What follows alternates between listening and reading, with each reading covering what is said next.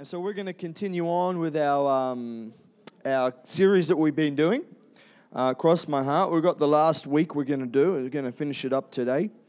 And I don't know about you, but you know, as I've been teaching this and studying this for myself, I'm looking at it and I'm going, you know, Lord, I'm not quite there yet either. You know, I'm looking at it saying that there's things in my heart that I'm not happy with, and if I'm not happy with them, I know God's not happy with them. You know, and that's not to say that we need to stand in condemnation of ourselves constantly, but it's this understanding that we need to recognize that God will always want to do more in our heart. Amen. God is wanting us to grow. He doesn't want us to stay the same. Amen. He wants us to be changed. He wants us to be made into His image. The Bible says, from glory to glory, He's changing me. Or maybe that's a song. I don't know. But the idea behind it is that we need to be continually growing. Right? You think about a child. You think about, say, little Billy over there. You know, we've seen him change in the last 3 months. And when he's a little baby, we love him and he's cute and that's great and we're very happy. But if he was still the same size with the same behavior 3 years from now, there would be a problem. Amen. It's the same thing with our Christian walk with God. If we are the same 3 years from now as what we are today, there's a problem. We're not growing. There's got to be growth. There's got to be change. And this series has been focused on really helping to identify those issues in our heart that prevent us from growing. Amen. Someone say, praise the Lord. So we're going to finish up today talking about the last one of our 4 factors that we've been talking about. And for the sake of just going over it again, every one of them causes an imbalance in our hearts through this idea of a debtor relationship. You know, we've spoken about this where, you know, if you run in on the street to someone who owes you money, right? It's kind of awkward because you want to say, hey, where's my money? And they don't want you to ask about the money, but they don't have the money. And it's just, you know, you're just kind of, hey, how are you? How's the weather like? You know, it's just a bit awkward, isn't it? It's like, we would call it like an elephant in the room. It's awkward, right? And the problem when we think spiritually now is that often we try and treat the symptoms that stem from an unhealthy heart, but we ignore the deeper issues. And much the same way as with a physical heart problem, eventually the root cause will become the primary problem that you're facing with. Amen. And so, and just like a physical heart attack has the potential to destroy your body, a spiritual heart disease has the potential to destroy all of your relationships, to cause havoc and problems not only in the church, but with your family, with your workplaces, in your schools, amen? And so over time,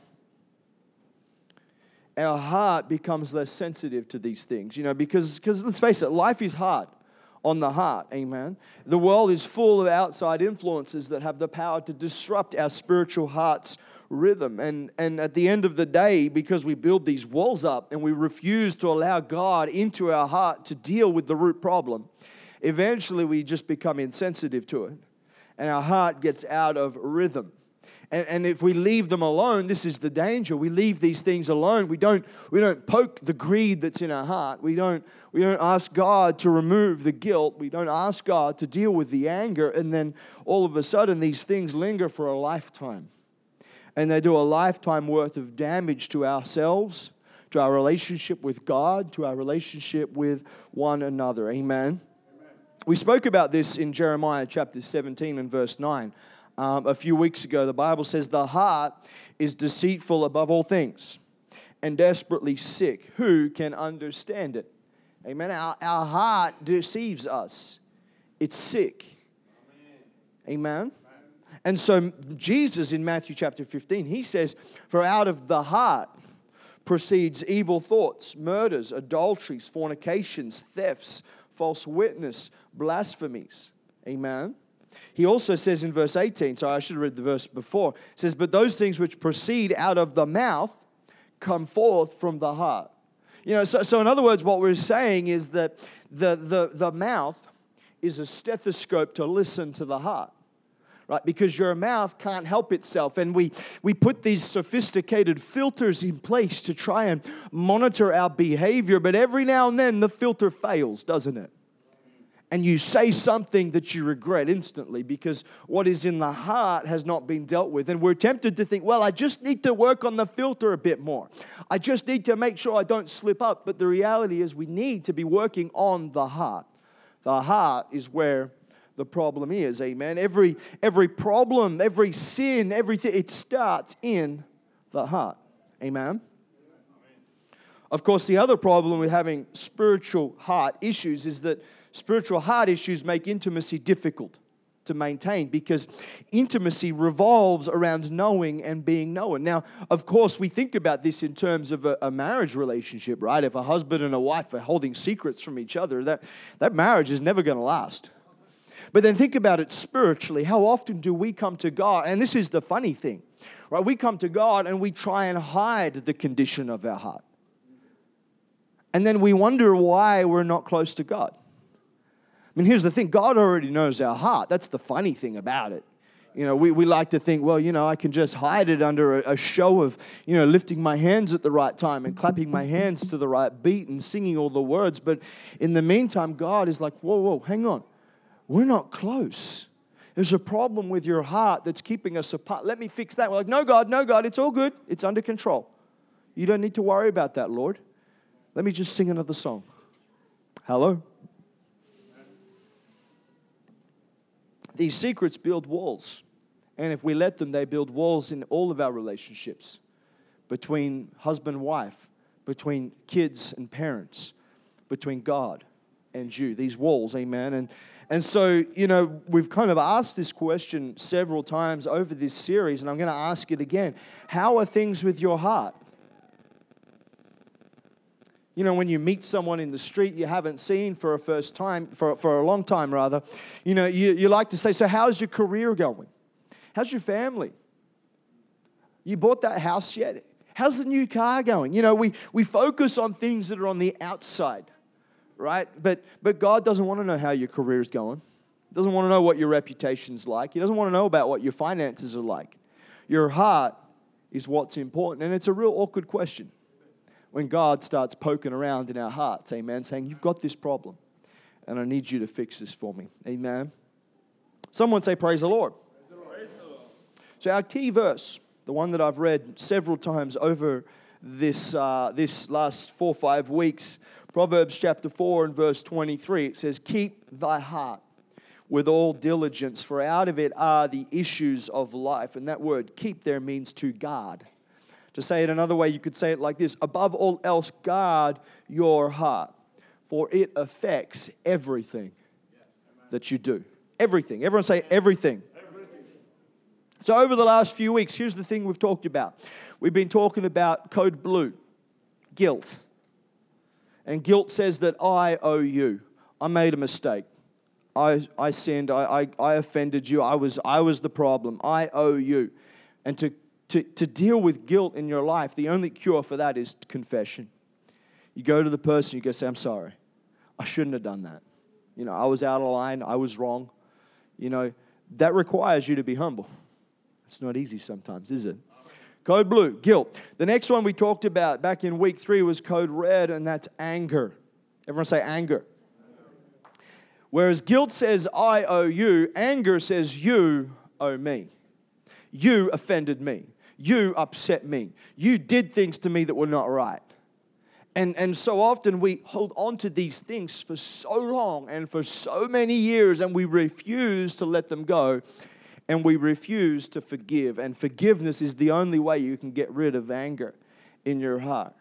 Amen. And so often we worry about why did we have the anger in the first place, when really it's the wrong question to ask ourselves. Think about it like, this is the example we used. If you go to the doctor and the doctor sits you down and says, look, I'm very sorry. I'm terribly sorry. I've got bad news for you. You've got cancer. You're not interested in knowing how you got the cancer. You don't sit there and go, well, I wonder how I got that. Was it because I was living next to power lines? Was it because, I had a mobile phone in my pocket for the first 20 years of my life? No, what you want to know is, how do I get rid of it? That's the question you want to ask. It's the same thing with anger. When we get anger in our heart because someone's offended us, we don't have to stop and go, well, hang on, why did they offend me? How did they offend me? How dare they do that? What's going on? No, you want to ask, how do I get rid of the anger? I don't want to hold on to this anymore. And forgiveness is the answer to that. That was week 3. Last week, we spoke about code yellow, and that is greed. Everyone say greed. Guilt says, I owe you. Anger says, you owe me. But greed says, I owe me. I deserve this. I've earned this. This is my right. I've worked hard to get this. You know, that's greed. And it's so tempting because we live in a society, in a culture, in a day, in an age where greed is good. It's disguised as a virtue. And we're told that it's okay to try and accumulate stuff and get more stuff and build stuff up. But the problem with that is that's not God's way. And so the only way you can cure greed from your heart is through giving. Amen? And today we're going to talk about the final one. Everyone say code green. We're going to talk about jealousy. Jealousy. Everyone say jealousy. Jealousy? Really? Jealousy just happens in kids, right? That's not true.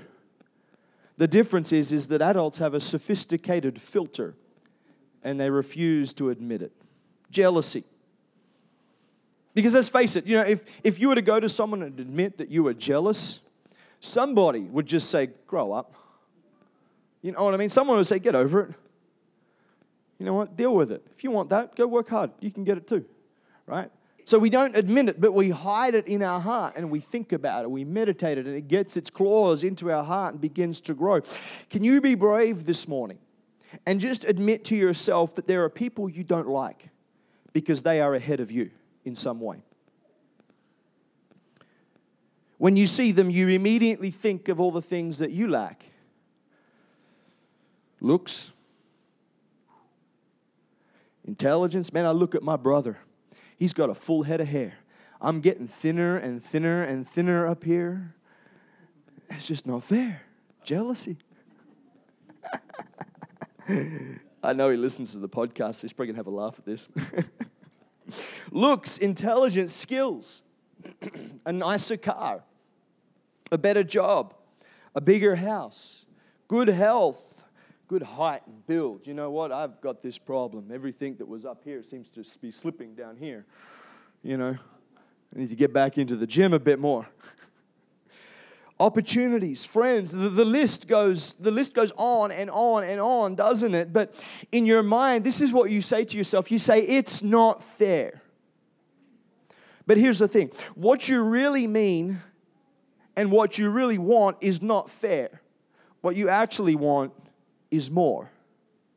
Because here's the thing. Imagine if you were praying and you say, God, this is not fair.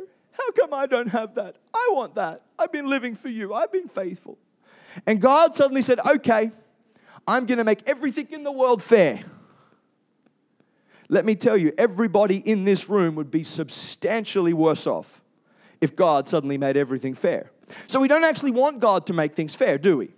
No, we want God to give us more. As long as I've got more than Brother Attic, I'm okay. Right? But if someone else has more than me and I look at Brother Attic and go, well, I'm looking pretty good. I've got everything. He doesn't have it. Look, have you seen his car? Look at my car. My car's newer.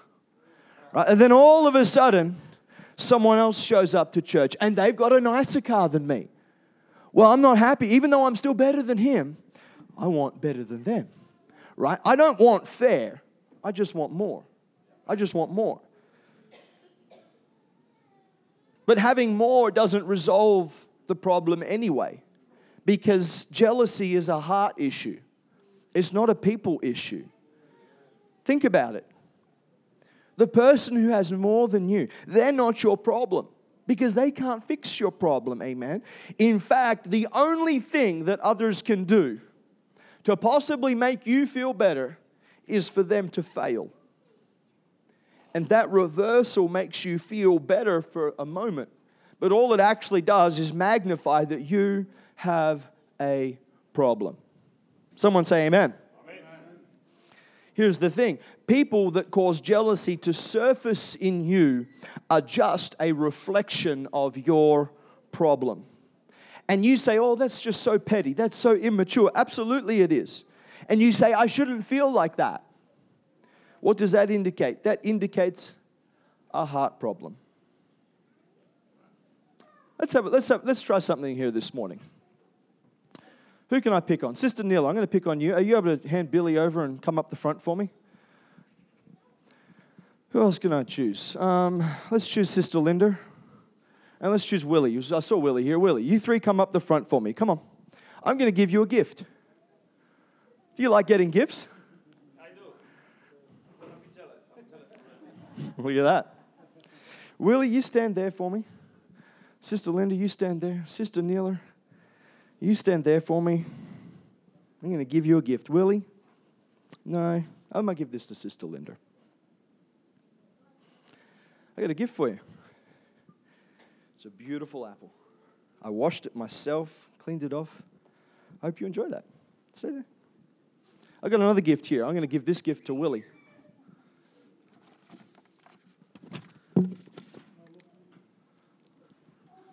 Look at this, Willie. Big block of chocolate. And you know what? You don't have to share it with anybody. Unless you want to. Because I saw all your brothers. I heard their eyes go, whoa. Right? I got one more gift. Stay there. I got one more gift I want to give to Sister Neela. Here you go, Sister Neela. It's a gift card for $100. There you go. You can spend that anywhere you want to spend that. Anywhere EFTPOS is accepted. You can spend that. $100. Now just stay there, everyone. Now, what's just happened here? Did Sister Linda like her apple? Sure she did. Maybe, maybe not. She probably liked it until she saw the chocolate block, right? And Willie was really, really happy with his chocolate block.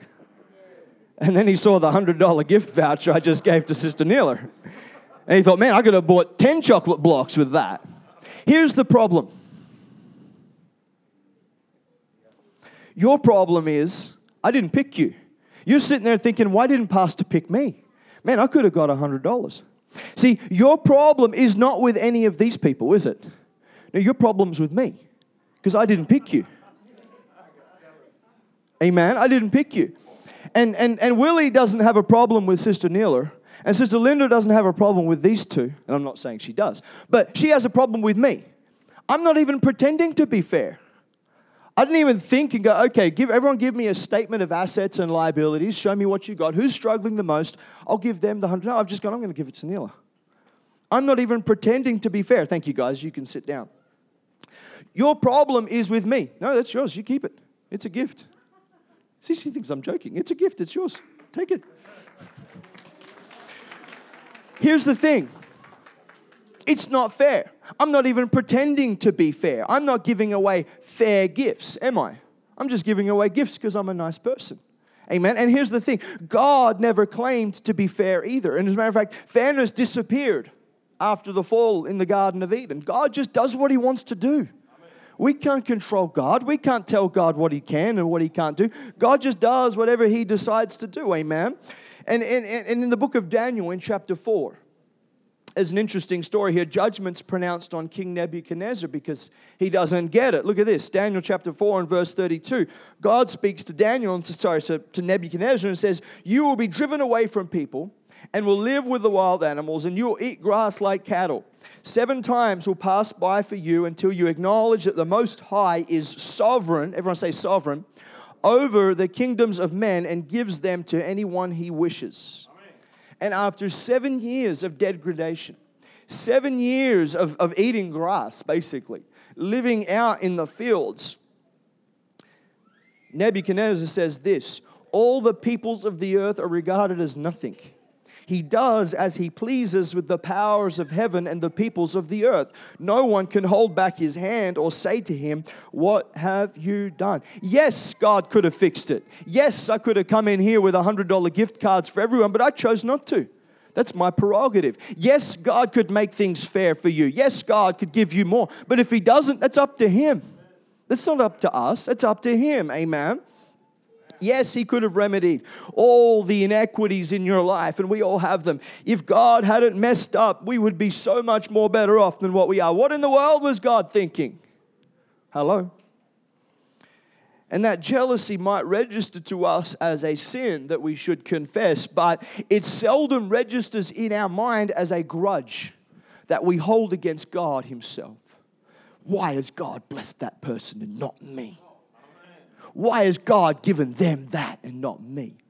You know, they were out of a job for 2 weeks and God gave them a job. I've been out of a job for 6 months. Why is that? That's not fair, God. Why won't you answer my prayer? And we begin to hold this grudge. And here's the thing, when we are jealous, here's what we think. We think God owes me. That's what jealousy is. But here's the thing. How could God owe us anything? As a matter of fact, really, we owe God everything, don't we? And here's the thing. This is why jealousy is so easily misdirected and so hard to root out, because my problem is with my Creator, not with the people around me. When I get upset because someone's got a better car than me and someone's got a better house, I don't have a problem with that person as much as I try and disguise that I do. I have a problem with God. That's my problem. And we hide it and we bury it and we layer it and it gets misdirected. And that's why it is so hard to dig out of our hearts. Amen. But the reality is that problem will surface eventually. It will surface eventually in our relationships, in the people that we interact with, in our homes, in our work, at our church, at our school. Amen. And as long as that jealousy rages unchecked in your heart, no relationship that you have is safe. Jealousy's been around for a long time. Think about it. Cain and Abel. The source of that was jealousy. But his grudge was not against Abel. His grudge is against God. Why didn't God accept my offering? And it manifested itself in his attack against his brother. But his grudge, his anger was against God. The jealousy was there because he thought that God owed him. Esau and Jacob. Why did God give me a brother like Jacob? That's what's going on. Yeah, sure, Jacob stole it. Yeah, sure, he's jealous of his brother. But his grudge is against God. His anger is against the Creator. Amen. Joseph and his brothers. Joseph didn't ask to have the dreams. Joseph didn't ask to be picked. God picked him and said, that's it, I'm going to anoint you. Here's your life plan. You're going to go to Egypt. You're going to become the prime minister. And perhaps Joseph could have been a little wiser in not sharing some of the things God was giving to him. But the brothers were holding a grudge against God. But they were taking it out on Joseph. Why? Because we understand, somewhere in our rational mind, we understand that why would I hold anything against God? He's done so much for me. So it must be that person's fault. It must be them, and we think our problem is with them. But the root of it is, our problem is against God. Amen? And maybe you. Have you ever derived secret pleasure from watching a rival, quote unquote, suffer a setback? You know, you see someone lose out, miss out, and somewhere deep inside your heart, there's a moment where you're like, yes. And almost as soon as it happens, you're like, oh, that's not right. It's jealousy, and it's beginning to surface in your heart. So what is the cause of conflicts this morning? James chapter 4 and verse 1. James asks the very same question. What causes fights and quarrels among you? What causes this? What causes us to not like it when someone else is promoted above us? What causes us to not like it when someone is blessed and we're not? What causes that? Here it is. Don't they come from desires that battle within you? There is one cause for all relational conflicts. Our desires. Everyone say our desires. External conflicts are simply the result of our own internal conflicts that spill over. That's why we hurt the ones we love the most, because we're spending more time with them. They're in close proximity to us. And so because we spend more time, when that filter fails, they're the ones that bear the brunt of it. Amen? But here's the thing. Think about all the conflicts you've had with people throughout your life. You want to know who the common denominator is? The one thing that's common amongst them all?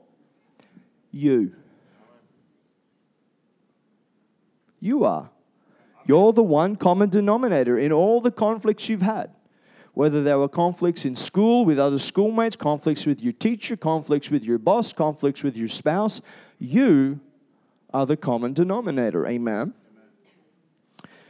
Verse 2 of James chapter 4. James goes on, he says, you want something but don't get it. You kill and covet, but you cannot have what you want. You quarrel and fight. You do not have because you do not ask God. And that is the source of every conflict. I'm not getting my way. That's the reality. To covet means to hotly pursue something, and it's a word picture of someone who is constantly trying to meet a need that can never seem to be met. Think about this. An appetite, by its very nature, can never be fully and finally satisfied. Amen? Who ate breakfast this morning? Right? Guess what? You're going to be hungry again soon. Doesn't matter how much you eat. At some point in your life, you're going to be hungry again. Why? It's an appetite. It's going to keep coming back. It's going to keep coming back. It's going to keep coming back. And human beings have many unquenchable thirsts. Stuff, money, recognition, success, progress, happiness, intimacy, sex even, relationships, partnerships, friendships, fun, accomplishment. We can never get enough of this stuff. We always want more. Amen. C.S. Lewis said this, appetites grow through indulgence, not neglect. Think about that. Gluttons think about food just as much as starving people do. Amen? In other words, the more you feed an appetite, the more that it escalates in intensity. So we still haven't answered the question, so what is conflict? Conflict is this. It's when someone is trying to satisfy their desires and their appetites in a way that conflicts with my desires and my appetites. That's where conflict comes. And until I can own up to my share of the problem, I will always blame somebody else because I'm not getting my way. Blame is an admission that I can't be happy without your cooperation. Amen. To blame is to acknowledge dependence. I hope I'm not going too fast this morning. But to blame is to acknowledge dependence. If you don't act in a certain way, I can't be happy. And this is why conflict happens, because we walk through life with this jealousy against everybody else around us and ultimately traced back to God. And we can't be happy unless other people are either failing or helping us get ahead, even if it's to their detriment.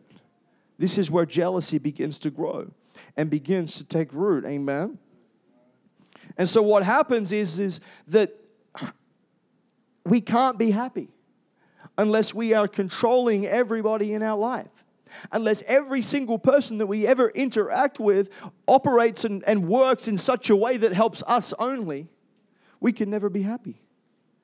Amen. And think about just how silly that sounds, to try and control everybody you run into, to act in a certain way so that you're happy, regardless of how they feel. That's where jealousy comes from.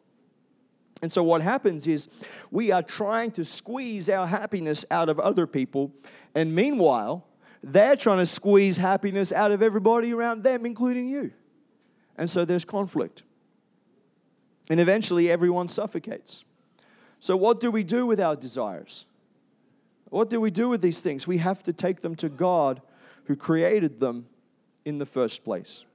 James says it, you have not because you ask God. You do not ask God. Amen. James is not telling us to pray that God will change somebody. Oh, dear God. Change them, Lord. I'm okay. I'm good. But, just change Brother Raddick, Lord. Just can't take it anymore. James is not saying that's what we need to do. Amen. He's saying that we need to bring our deepest desires, our hurts, our feelings of unfairness, our unmet needs, we have to bring them to God. 1 Peter chapter 5 and verse 7 says, casting all your care upon him, for he careth for you. Here's the thing, if it is important to you, it's important to God because he cares for us. Tell him about it. But I think God owes me. God owes me this blessing. God, tell him that. God, you owe me. He won't mind. He already knows what you're thinking and feeling anyway. I've learned it's best just to be honest with God. Just tell him, God, I'm struggling with this. This is not fair. You know, most of you know our story, you know, with Jonathan. You know, the doctors said we couldn't have kids, and we'd prayed for many, many, many years to have kids. It must have been, what, Dale, 6 years or something, 5 years? For a long time.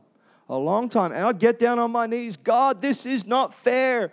And, you know, I'd start listing all my accomplishments. God, I've lived in Vanuatu for 12 months to help out here. I've taught young people. I've preached your word. I've given faithfully. I've paid my tithes. I've put money in the offering. I've done this. It's not fair, God. Eventually, God answered the prayer in his time when he was ready. But see, God does not sit there and go, don't you talk to me like that, boy. He already knows what's in your heart.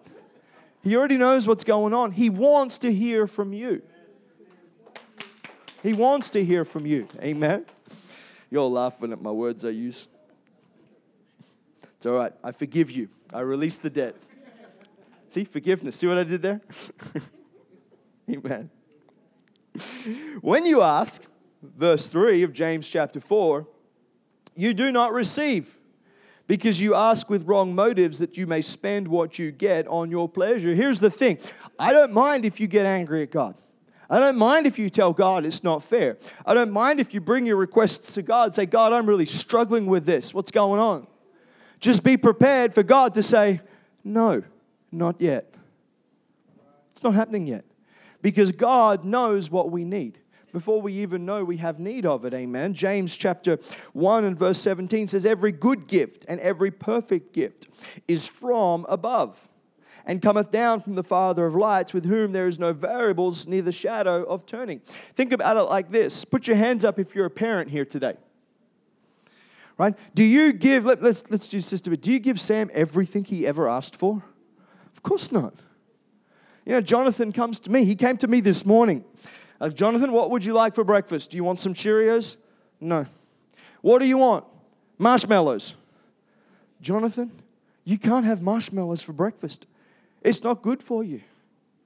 But think about it. That's kind of a funny example. But if, as parents, we gave our kid everything they ever asked for, what kind of children would we have? Hello? As a parent, we know that there are times we have to say no. And as our Heavenly Father, God knows that there are times in our life when we come to Him and we're bitter and we're angry and we're grumpy and we're upset and it's not fair, God. He still knows that sometimes, as our parent, it's best to go, no. No, you're not having that. You cannot have that. It's not good for you. Every good and every perfect gift. See, God is the source of all good things, not the source of all things wished for. Man, if God was the source of all things wished for, we'd have a jolly 2,000 square meter auditorium already. I've wished for it and prayed for it and asked for it, begged for it, got angry with Him, like, come on, God, we're growing. Amen. But He said, no yet. It's coming. I believe it's coming. It is coming. But it's not here yet. Why? I don't know. Talk to God. I'm talking to Him. Help me out. Ask Him what's going on. Amen. Hello. He is the source of all good things, not all things wished for. Jealousy is dangerous because while it is a grudge against God, it shapes our attitudes towards other people when they have done absolutely nothing except pull ahead of us in a race that they're not even aware that they're in. You see what I mean? They've done nothing to warrant us being jealous, except get ahead of us in some way when they weren't even aware that there was a race happening. They weren't even aware there was some competition going on. Amen. And then the thing is with jealousy is that as you leave it in your heart and as you begin to not get rid of it, it begins to turn into resentment. and you begin to resent that person, and you begin to resent that person, and then you begin to resent God. This is not fair, God. And it doesn't move. So who do you secretly resent? What category of people do you dislike in your heart of hearts? Can you see it? Here's the thing. They're not your problem. They are merely a reflection of what is going on in your heart, what originated in your heart, what came out of your heart. They're just reflecting it back to you. Amen? And so we have to pour out our heart to God. Say it to God, God, you owe me. But then I challenge you, go back and read the New Testament and tell me who owes who again. Amen? Who owes who? There's only one cure for jealousy. Why don't we all stand this morning? I'm going to finish up on this. There is only one cure for Code Green. There is only one cure for jealousy, and that's celebration. You have to sincerely celebrate the blessings God has given to others. You know, you get a job and you're really, really happy. You know, let me tell you something. This young man here, he's got a job at McDonald's. I wish I was earning as much as he was earning when I was his age. Man, I got $4.95 an hour. That's ridiculous. It's not fair. But I shouldn't be sitting going, that's not fair. It happened years ago. What I should be doing is celebrating. Like, man, that's a great job. I'm so excited for you. That's amazing. You know, we need to celebrate when someone gets blessed in the church. Celebrate when someone has a blessing from God. We need to exalt God and say, God, you're good. That's incredible. What an amazing blessing you've given my brother. What an amazing blessing you've given my sister. We have to celebrate. And here's why. Because until we find a way to deal with jealousy, you cannot follow the number one commandment of the Christian life. And that is to love one another. Because love is the opposite of jealousy. You cannot harbor resentment in your heart against someone and then turn around and say, oh, I love you, brother. No, you don't. You got jealousy in your heart. You got jealousy in your heart. 1 Corinthians chapter 13. Very, very common passage. Love never gives up. Love cares more for others than for self. Love doesn't want what it doesn't have. Think about that. Love doesn't want what it doesn't have. Love doesn't strut. It doesn't have a swelled head. It doesn't force itself on others. It isn't always me first. Doesn't that just sound like the opposite of jealousy? Doesn't it? Doesn't fly off the handle. Doesn't keep score of the sins of others. Doesn't revel when others grovel. Takes pleasure in the flowering of truth. Puts up with anything. Trusts God always. Always looks for the best. Never looks back, but keeps going to the end. So for the last time, as we finish off this series, I'm going to ask you again, how are things with your heart? How are things with your heart? How are things with your heart? Why don't we just close our eyes right now? Let's just talk to the Lord. Hallelujah.